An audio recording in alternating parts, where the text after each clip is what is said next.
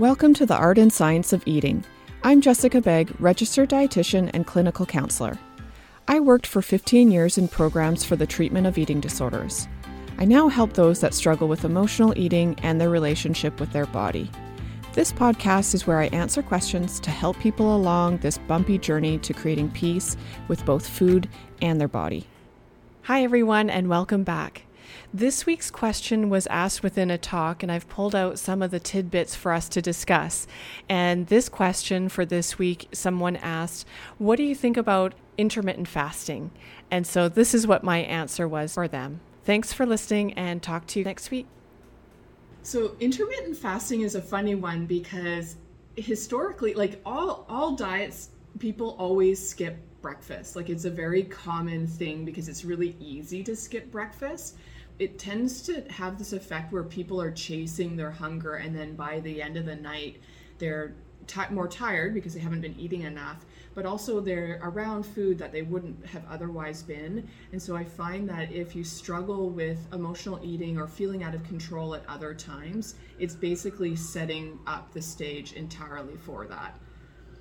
Intermittent fasting, the way it first came out was there was one person that was restricting, and they were saying that he was trying to replicate the rat studies where if we underfeed rats, then the rats were able to live longer. And so this one guy was basically restricting, and he was doing this pattern of intermittent fasting. And when he was first kind of talking about it, he was doing 5 and 2. So eating regularly what one would, and then 2 days of the week eating less. And I think it was about 600 calories, which is a very, very like big restriction. You know, typically the average adult eats like 21 to 2,500 calories. So eating like 500 is a pretty big deal. I've noticed that it's been kind of morphing over the last handful of years where people are doing hours of the day that they'll just say like, I'm restricting like from, I don't eat past 8, or I don't eat past whatever, and then I don't eat until 11 or something like that. That part is just old school dieting, just skipping meals. So we have to be really kind of cognizant of that, of the impact of restriction. All of the studies say that 97% of people that restrict, they are destined to gain more weight. And if we're talking, so we have to separate, are we talking about health or weight? So in terms of weight, people's weight goes, yo-yos up.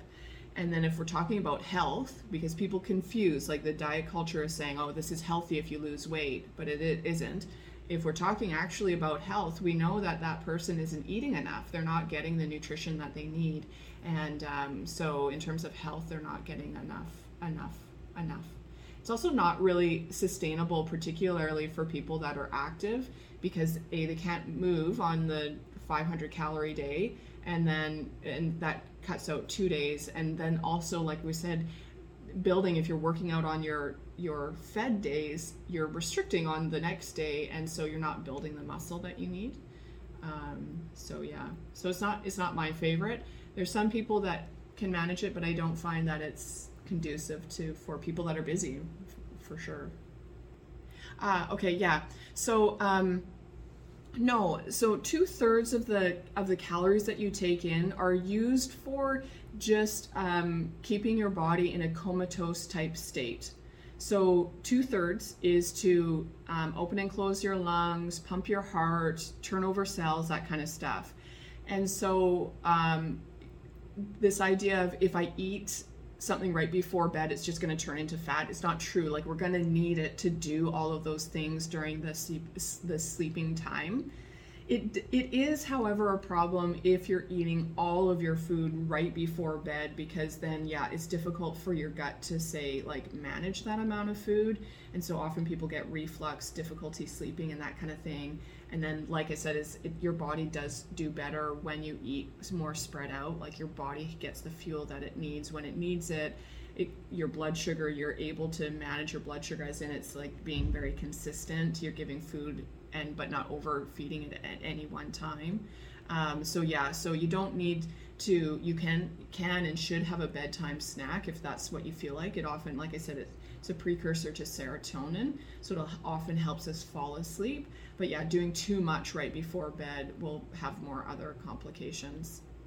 It depends on what you're doing in terms of your activity. Is that you kind of want to bookend your workout, so you want to make sure that you have fuel to do the workout, and then you want to at the latter part of your workout, you want to make sure that you have fuel to build muscle and also build up the fuel that you use during activity. So what should you eat before you go? When you are working out, you're going to be burning a lot of carbohydrates. So your muscle uses carbohydrates to do all of the things, whether or not you're running or playing sports or going to the gym. So that's what I would prioritize before you go. So things like, and it doesn't have to be hardcore, but something that's easy on your stomach and close enough to the workout that you still have the fuel on board. So if it's just a snack, try to put the snack relatively close to the workout, just not so that you don't feel sick, but something like and easily digestible. So fruit and yogurt, if it was a snack, would be probably enough carbohydrate. It would be enough carbohydrates, but cheese and crackers, banana, if it's really early in the morning, I find just that is enough. If you'd like to come on the show to have me answer your question live, or you have a question you'd like me to answer on my own on the show, email me at support@shiftnutrition.ca. Looking forward to chatting with you all. See you next week. This podcast is for education and information purposes only. Please consult your own healthcare team to discuss what is right for you and your care.